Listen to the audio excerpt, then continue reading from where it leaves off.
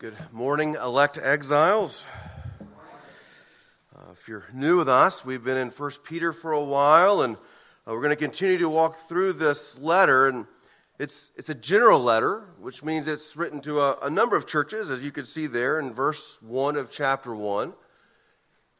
It's not like many of Paul's letters that are written to a specific church trying to fix a specific problem. It's written to churches that all are suffering a same kind of problem, a similar problem.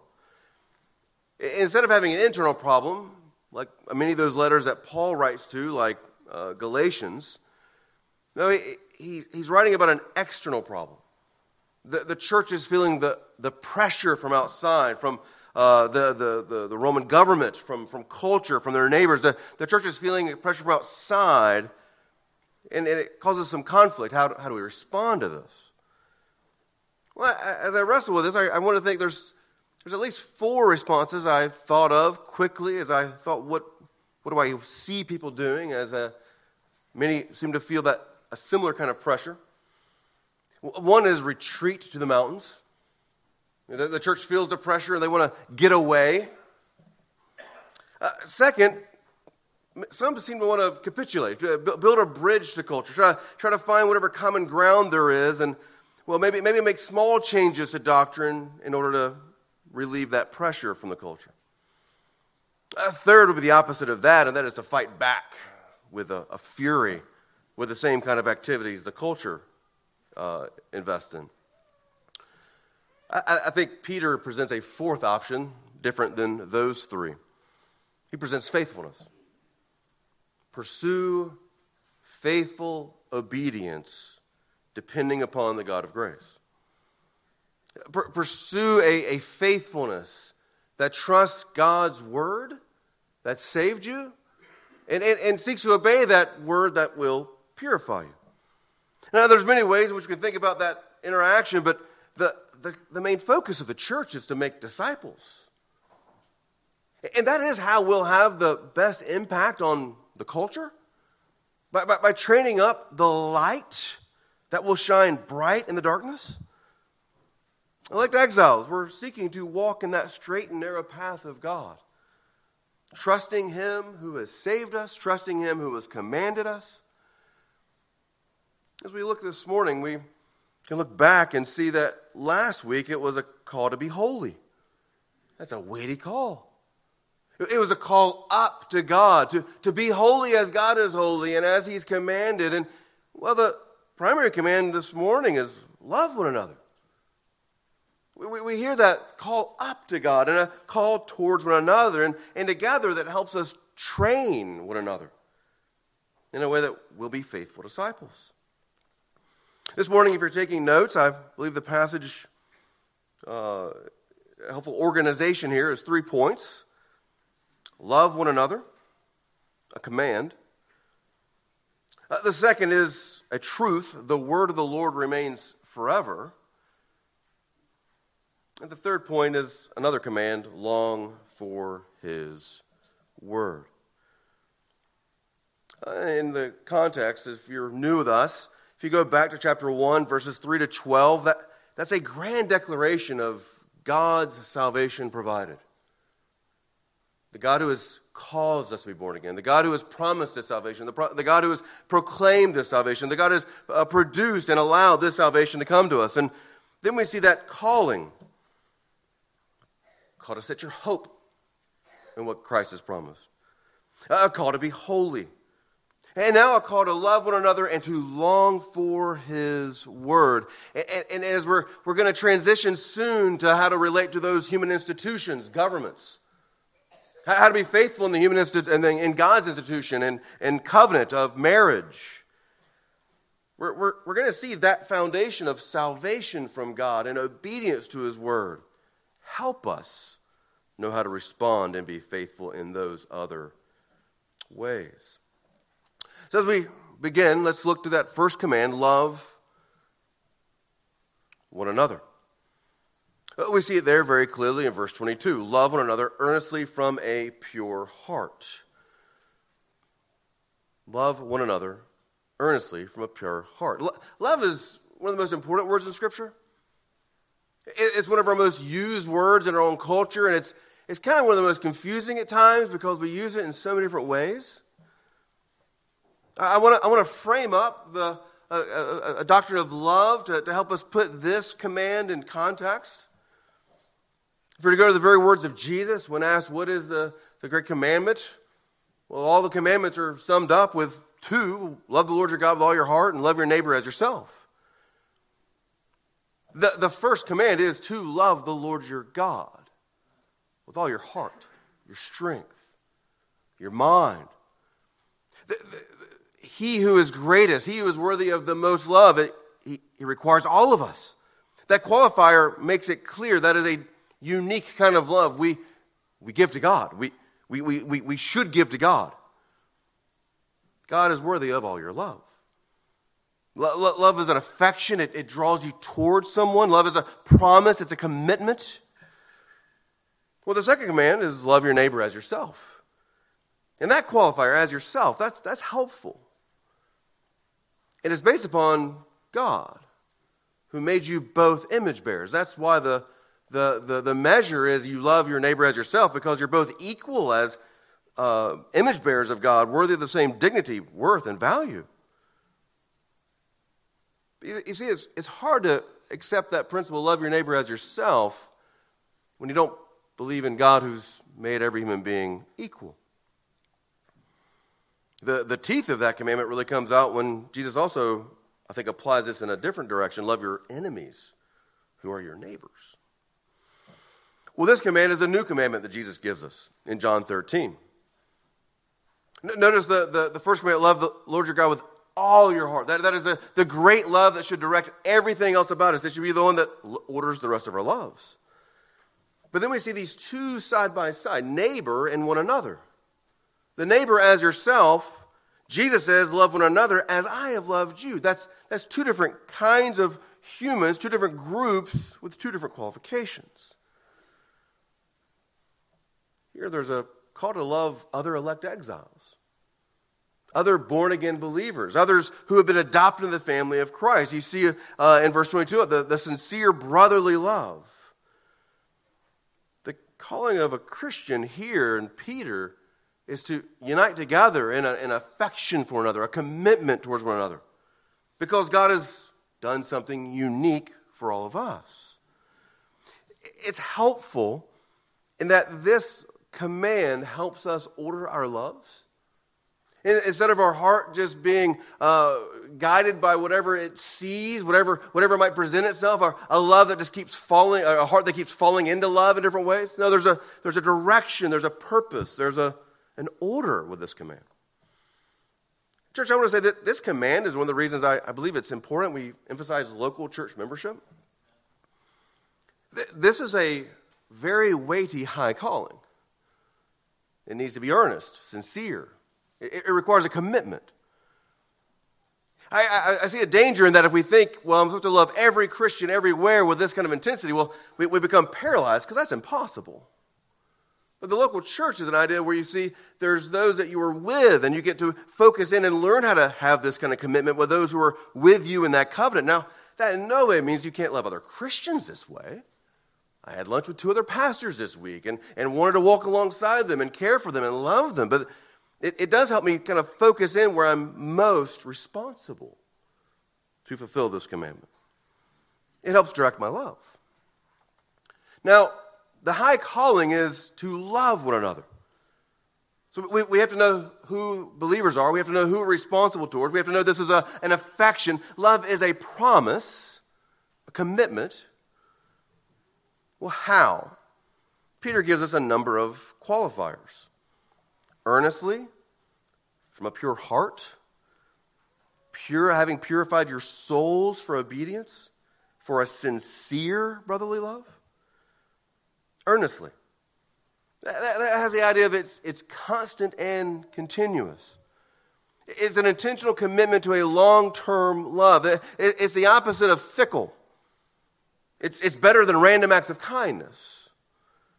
There's a way in which this kind of earnest, continual love is based upon God's work of what he's already done in you. A little later, we'll see in 1 Peter 4:8, it's this earnest love that lets us cover a multitude of sins. Another qualifier, sincere, genuine. It's not mere emotions that are empty, that just kind of wherever my heart goes. It's an affection. It's a commitment. Now, I do appreciate, I don't feel like loving. Well, that's where you get to practice love and let your feelings catch up with God's commandment. You don't have to feel it for it to be sincere. No, it's sincere when we see it's what God has said and it's good, and you want to honor God and you want to sincerely direct your love towards God. Pursuing purity is one of the ways we pursue holiness. And we see there the problem with it, we might not feel like it's a sincere love. Well, that's how he begins the whole command. Having purified your souls by your obedience to the truth. It's impossible to love one another if we're constantly loving unholy things. If this is supposed to be the holy nation of God, it's impossible to come alongside each other in a love that honors God if we're constantly being enticed and loving and practicing things that are not pure. We have to learn how to love God his way. Now, as we talked about all these different loves, well, I'm going to have some fun. I don't know what you're going to do. Love God. Love your neighbor.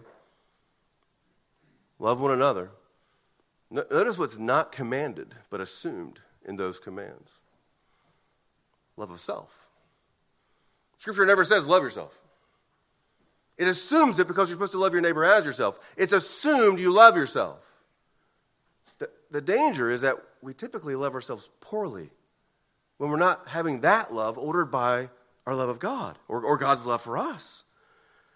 The heart is bent in on itself, and we desire this kind of love for ourselves, and that is usually what is the most significant love. You know, the call here to purify yourselves is to purify your self-love, to repent of the unhealthy self-love, to repent of prioritizing our self-love. The ultimate how is to seek God in his word and know his love for us so that we love him, and so that when we go to his word, we can see how our souls, they take God's good gifts and they twist them. So believer, this morning, there's a significant command. It needs to be earnest, your love for one another. That's a constant. It needs to be sincere. It needs to not be fickle. There needs to be a substance to it. There's a brotherly love. There's a way in which God has done something for all of us that really lies behind it, and it requires us to repent of sin. I want to say also, in order to love somebody, you need to be with them. It's something that takes intention and attention. You cannot love people if you don't know them. Secondly, I want us to see in this context the call to set your hope, and the call to be holy, and the call to love one another, and the call to long for his word. Those four really have to go alongside each other, and so it's going to be really difficult. I'd say impossible to actually be holy as God is holy if we're also not loving one another as God said love one another, and vice versa. To love one another, what that means, at least at some level, is that we forgive one another as God forgives us. At this basic level, that's how we first experience God's love. That's how we know God's love for us, is that he's forgiven us. And so we must be slow to take offense, quick to seek swift and lasting reconciliation. To love one another means we forgive one another as God has forgiven us. To love one another is also expecting obedience to God's word. We're all coming together and loving one another with God's expectations before us. To love one another is to expect obedience to God. To love one another is to encourage each other in the salvation of God. The many ways in which he has come to us to bring about a new life in us together. To love one another is to labor in love as fellow workers together in proclaiming him. To pray for our beloved neighbors and friends and family members together who do not know Christ. To labor in love and praying with and for each other and sharing the gospel with one another. One of the ways we love one another, especially as we think of Peter's context, the letter's context, is walking in trials, suffering together. Again, all of these assume we must know one another with an intention and an affection. The high call to love one another is part of what it means to be an elect exile. So we've seen the command, love one another, that's a who. How, earnestly, sincerely, with a purified soul, pure heart. But let's go next to the why. Notice in verse 23, since, right? So 23 to 25, that's really a why, but our second point, the word of the Lord remains forever. That's his big why. Why would you love one another? Well, because you've been born again by that word that remains forever. Our second point, the word of the Lord remains forever. Since you have been born again, not of perishable seed, but of imperishable, through the living and abiding word of God. For all flesh is like grass, and all its glory like the flower of grass. The grass withers, and the flower falls, but the word of the Lord remains forever. And this word is the good news that was preached to you. Notice the foundation for this high calling of loving one another, the church, the elect exiles together, it's because of what God has already done. And that is very similar to Jesus' command, right? Love one another as I've loved you. Here it's love one another because God has given you new life. God has given you life for a purpose. To spread his life that requires loving one another. God's given his life to live for him. We have to see that the measure of our love is God. And it might be we can measure our own love for God by how much we actually love one another. Now, we all tend towards affinity groups. We all tend to be with people who are similar to us in either age, culture. We like to be around those who we feel comfortable with because they share something similar. And that's not completely unhelpful. But I want to focus in here to see the most important thing about you if you're an elect exile is that you've been born again. And so the affinity group that we really want to pull into the most importantly is those who've been born again. It's completely understandable. I see it culture. I see it as a human being, why we want to be with those who are like us and the way we can kind of comfortably have different conversations and assume categories. People who get my jokes. There's only a few people who laughed. But our discipleship model does want to provide those kind of conversations when helpful. Like the Titus 2 class. Right? That's an intentional way in which Paul actually seems to say there's a way in which women should be training one another. And we want to provide that. We actually want to support that. And if you're a young lady, I don't know where else you're going to have godly women sitting down and teaching godly biblical principles for what it means to be a woman. Please wake up early and make sure you prioritize that. If you're an older godly woman, I don't know where else you're going to have the opportunity to help other young women think through that. It's a significant priority, I think, based upon what Paul teaches in Titus. We have different ways in which we try to separate out those who don't want to think about marriage and parenting or living a faithful life as a college student or in my workplace or in retirement. Those are all helpful. But for the most part, we're all wanting to come together as born-again believers because that's what's most important about all of us, to learn how to faithfully walk as elect exiles. Now notice that phrase above, brotherly love. Not only is it he's given us new life, but we're all adopted into the same family. It's the God who gives us life and the God who brings us into his love that commands this love one another. We have to come to the point where we see what God says about us is the most important thing about us. It's not whatever accolades or accomplishments we have on this earth. It's what God has said. And the reason this action, this declaration from God, what he has said, is so important is I think you can see how it played out in the early church. You see, in the Roman Empire, the men and the women, they didn't ever gather in a place like this. They never shared a meal like this. Different classes never shared a time of spending a meal together in a place like the church would today. The church was the light in this place because men and women, rulers and peasants, rich and poor, all gathered together in a way that culture, that government had never seen. It was unheard of that these kind of people would actually be rubbing shoulder to shoulder together, and they did it because they realized, well, our position in this culture, our position in this society isn't what's most important. It's what God has done for us.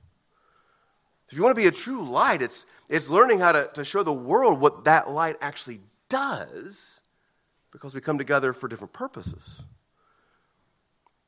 So we see there, we're going back to that command of love and what the Word of God says. Well, love your neighbor. Well, that also means your enemy. Love one another even when they're difficult, because we're all children of God, and these things are clear because of what God has said, that we need to trust His Word. Notice he goes from, it's because we've been born of God, born again, and then he does what Peter keeps doing. And it's a key way of making sure we're reading Peter. He likes to build these contrasts, not of perishable seed, but of imperishable. He's constantly setting aside what is eternal and what is temporary, what is fleeting and what will remain forever. Now, the cause and source is what he means by seed there. That's an unusual word. It isn't necessarily the seed you'd plant. The word here really focuses on the source, the cause. You've been born again of imperishable, eternal power.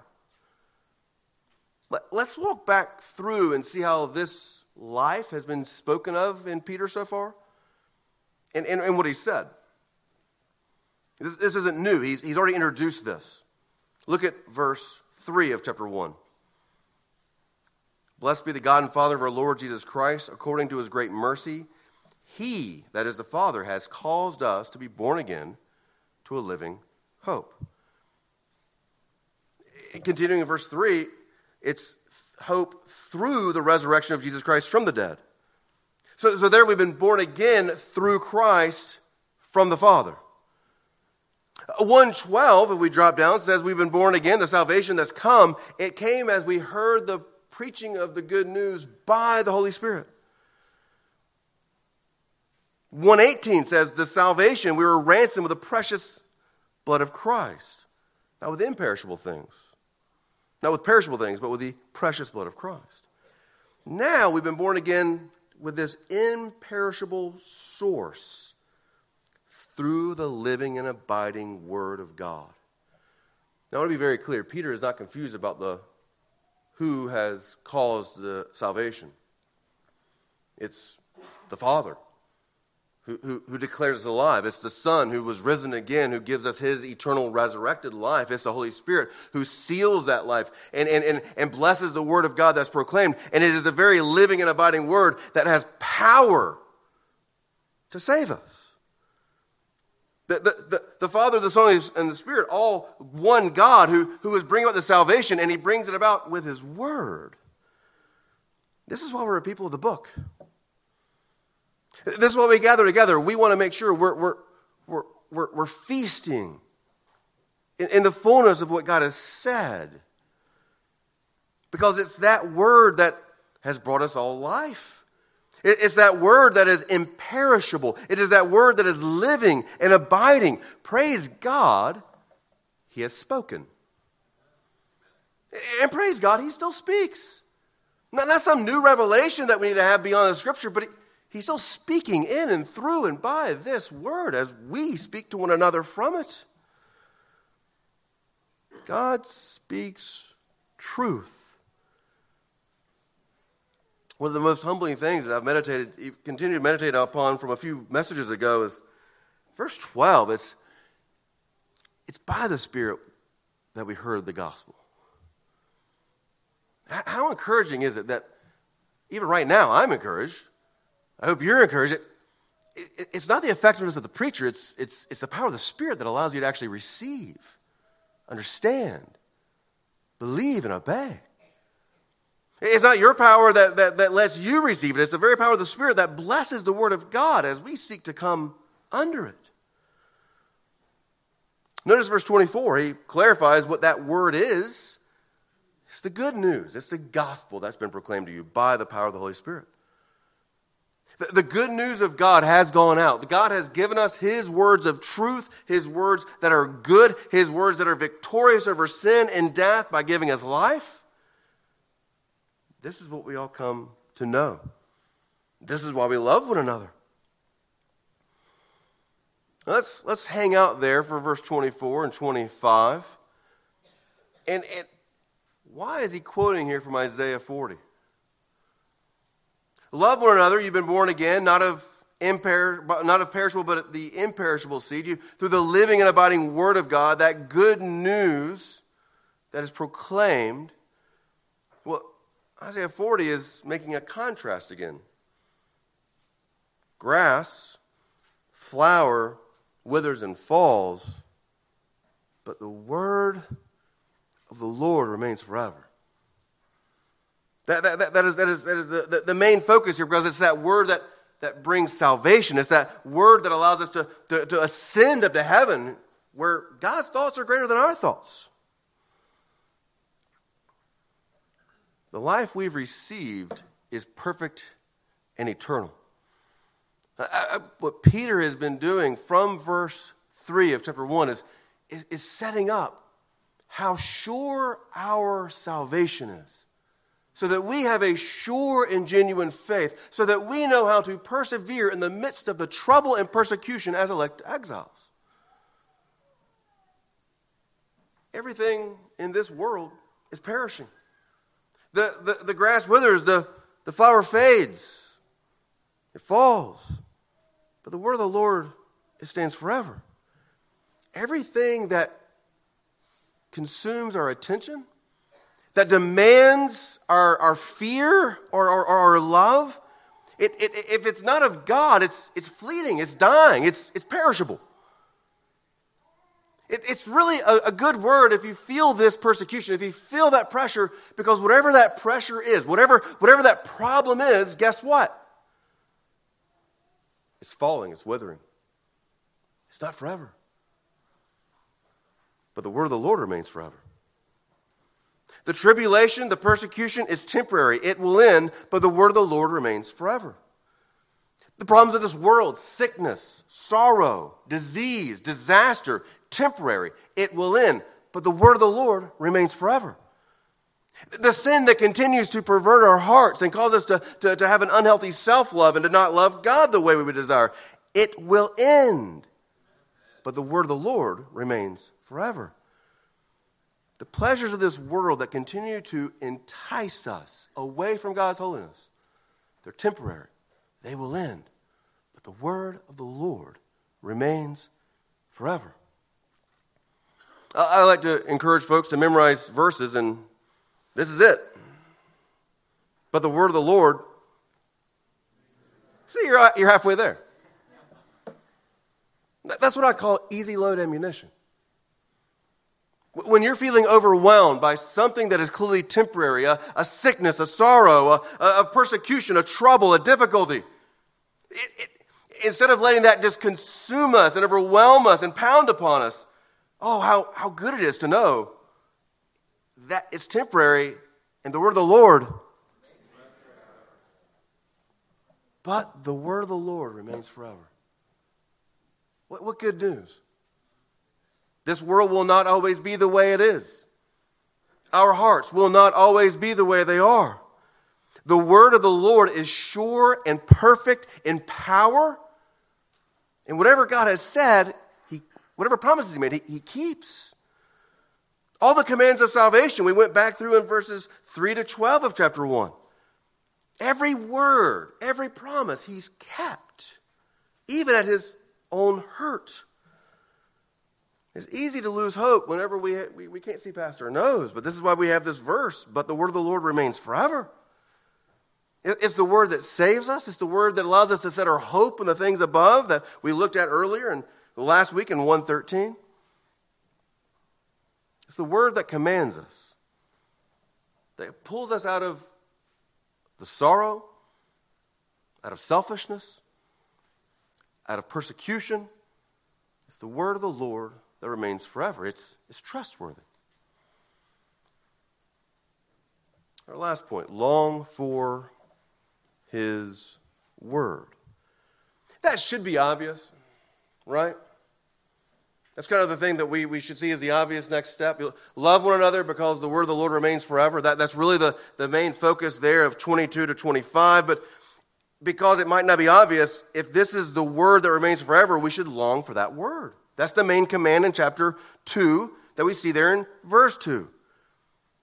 Long for the pure spiritual milk, which is the very word of God. That remains forever. This is the logical conclusion.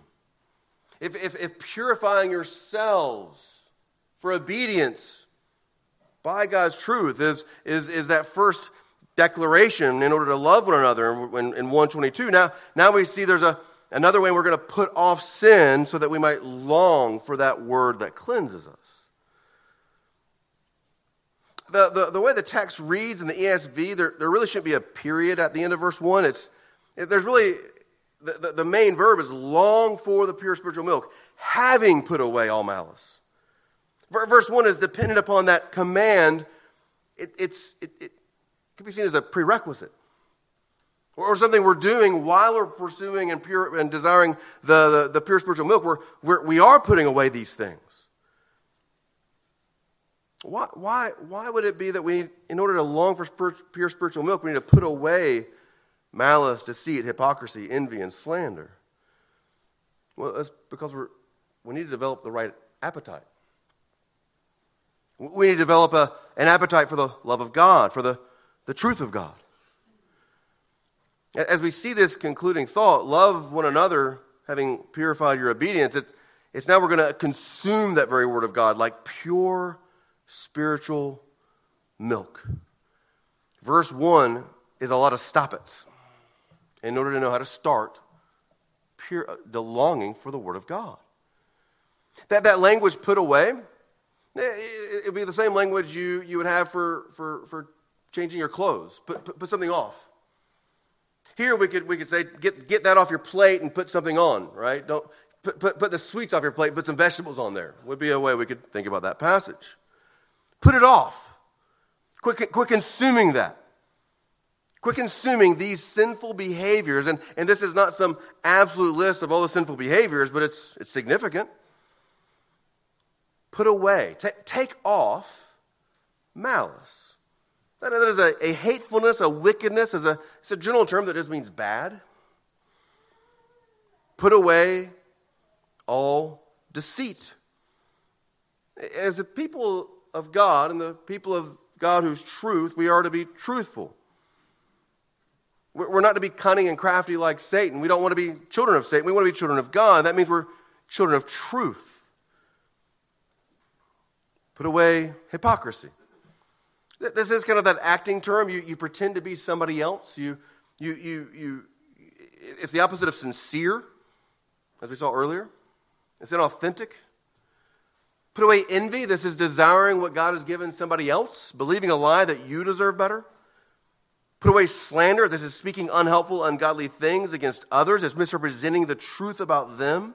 It's evil speech. I want you to see here that whole list of things to be put away, set aside, repented of. They all have some element of denying truth if we practice them. They're all centered around truthfulness. We'll take a moment here. If you're a child in our audience, right? If you're a child, I want you to stop coloring whatever you're doing. I want you to look at me. Be trustworthy. It is so important for you to practice truth, to always tell the truth, to be trusted by your parents, your peers, your teachers. It's important for you to be a good friend, that you can be trustworthy. You always tell the truth. It's important for you to be a child who honors your parents, to always tell them the truth. Practice being truth tellers and keep getting better at being truth tellers. If you practice lying, there's something I just got to warn you of. There's no such thing as one innocent lie. It compounds. Lying only leads to more lying. Truth-telling is what is good for your soul and your growing up. Christian, are you living out the truth as a trustworthy and truthful follower of Christ? Are you putting away these practices? And it is written to a church. It's written to churches. It's written to those who would be saying and hearing these things. There's a way in which we shouldn't even allow slander, much less you shouldn't be speaking slander, but there's also a way in which you don't allow it. He calls out believers to put these things off. Putting away requires responding in a helpful way to say that's not true. We want to discourage hypocrisy. We want to call people up to the truth of what God says. You notice that the ultimate purpose is that it isn't just we put these things off, but we put off malice. We put off deceit. We put off hypocrisy so that we would long for God's word like a baby. What a powerful picture this is. Like a newborn, long for the pure spiritual milk. And that milk is referring to the very Word of God. This isn't the only place that milk is referenced as teaching or the Word of God. It's also in Hebrews 5 and 1 Corinthians 3. And there, I just want to clarify, there it's a different kind of teaching. There the author is writing in both places, you should be having a healthier diet, but I've got to go back to the milk diet. There, whenever he writes of milk, it's because they haven't matured and grown up in salvation. They're still just on milk. And there it's a bit of a correction. Friends, this isn't a correction. This is what's true for all Christians at all times. All Christians should be like newborn infants, long for the pure spiritual milk. Be like a baby who has a very simple life. Child's hungry. There's only one source to satisfy that hunger. It's milk. The child's life is this simple, ordered life. They have one need, and they know the remedy for that need, and it's the milk. They haven't confused it with everything else. They haven't conflated with anything else. They have a purity of need, a purity of desire, and they know the only remedy. Desire God's word like a baby longs for milk. We should be desiring that pure spiritual milk, completely dependent, completely needy. Remember, Jesus said, you have to come to me as a child. It's the same principle. The problem with that teaching is a lot of people use that to pretend they don't have to grow up. No, the whole point is you're coming dependent, needy, hearing the only word that is of truth, that's perfectly true. We come to God fully needy. Long for the word of God, because only this word gives life, only this word brings satisfaction. Notice that word pure, long for the pure spiritual milk. It's actually the negative of the word deceit earlier. What a wonderful way to make it clear. This milk, this word of God, it has zero lie. It's all truth. It's inerrant. It's true. It's right.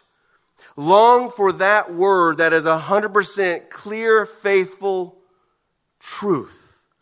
Put off all the desires that distract you. Put off all the ambitions and the longings and the things that we desire.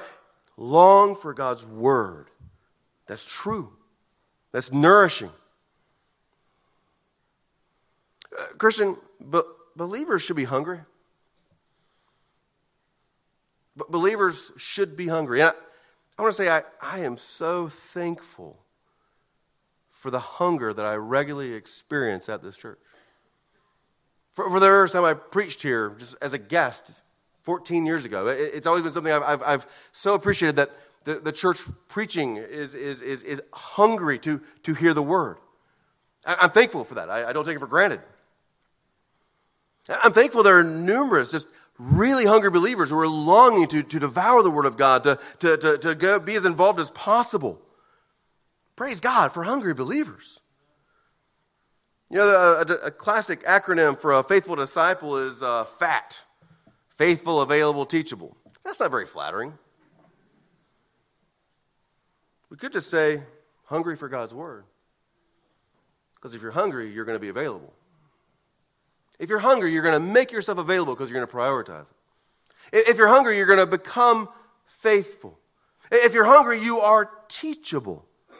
And let's just be very clear, it isn't if you're hungry, it's what are you hungry for? We're all hungry. We all have a desire, an appetite that we're longing to be satisfied. What are you hungry for, and what are you seeking satisfaction from? Are we hungry believers desiring to devour the word of God that satisfies? Are we training our hearts to lust after things that are impure, ungodly, unsatisfying? If you desire to know God from his word, you simply come to him like a child. Hungry, needy, dependent. God is revealed in his word. God has not made himself difficult to find. God wants you to know him. God has designed you to know him. And he makes himself known. But we have to practice truth-seeking and putting off the lies. If you're not a believer this morning, this is the word for you. Take that Bible in front of you, read it. Start in Matthew, Mark, Luke, or John. And as you open it, every time, Lord, let me know who you are from this book you've given. Lord, let me know who you are. And we pray you will see Jesus Christ as the God who has saved you. The God who became like you as a man, died on the cross for your sins, rose again to give you the new life you need. Take and read. Notice what happens when you long for pure spiritual milk. Verse 2. When you long for pure spiritual milk, that by it you may grow up into salvation. Again, this is related to those warnings, but he's calling all believers to always long for that pure spiritual milk so that we might grow up. To be clear, I don't think you ever graduate from the pure spiritual milk of the gospel. Believer, I sure hope every time you hear it refreshes your soul. It reminds us of the grace that has been given to us. The real concern is the idea that we're never going to grow up. We have this weird Peter Pan syndrome that we think it's great to just be a baby and we're not going to grow up. No, the whole idea that you're desiring this pure spiritual milk is that you would grow up in salvation. What that means is you grow to realize how much more you depend upon God. How dependable he is. How his grace overwhelms us, how he lavishes and pours out his love and mercy upon us. The more we grow up in his salvation, the more we realize how dependable he is and how much we depend upon him. Growing up does not make you independent. Growing up makes you more dependable. I see too regularly free-ranging cowboy Christians who walk around with a strut of a rooster. The kingdom has no place for that kind of cockadoodle. We grow to be more dependent. We grow to be more dependable. Humbly coming together under his word. Long for that word that gives you new life. Long for that word that allows you to grow up to God and His salvation, to be holy as God is holy, to set your hope in the things above. Our goal as a church is that we provide a steady diet. We usually think about a diet as something you do to lose weight. Well, no, a diet is something that's just the way you eat. We constantly want to think about what is the diet. We're regularly reviewing services, really thinking about what are we doing and how are we growing and what do we need to provide. We want to think about how the Word of God needs to be at the forefront of all that we're doing so that we're all growing up together in Christ. Christian, I ask, what is your regular diet? Is it helping you be purified of sins in your soul? What is your regular diet? Are you prioritizing the things that are going to help you become more holy and to love God more and to love one another? We live in a world where we all have a copy of God's Word. What a blessing. What a blessing. Because Peter's writing to a group that didn't have the whole canon yet, but for hundreds of years, no one had their own personal Bible, unless you were very wealthy. I fear we've taken for granted that we can now sit with our own Bible and we can devour and we can eat and we can consume. And let me give you a warning. If you're not reading God's Word with other people, you're creating a very low ceiling for yourself. Because the whole point of reading God's Word together is that others are helping you be encouraged and challenged by what you don't understand or see in God's Word. It's a community book. It's meant to be read together. It's actually written to be heard. The loving one another is coming together under His book to help us all know what He has said and to cling to it with faith and to obey it with love. Verse 3. What a condition. If indeed you've tasted that the Lord is good. If you know the God of salvation, if you know the God who gives new life, you know the Father who has made you born again and His Son who died and rose again, if you know that the Lord is good, you know that eternal, imperishable goodness. You know how to resist the lies because you're clinging to that goodness. Let's just pause here and take those last 4 words. The Lord is good.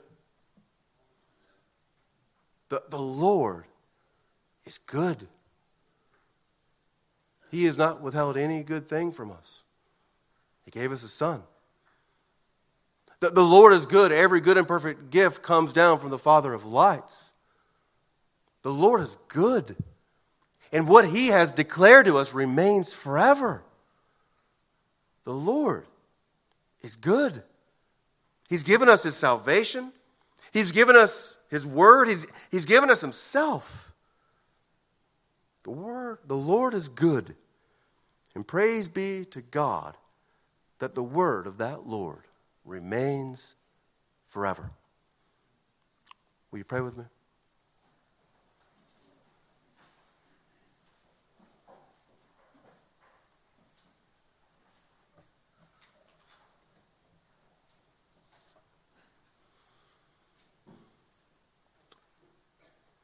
Father, we come before you and praise you as our good, faithful, loving God.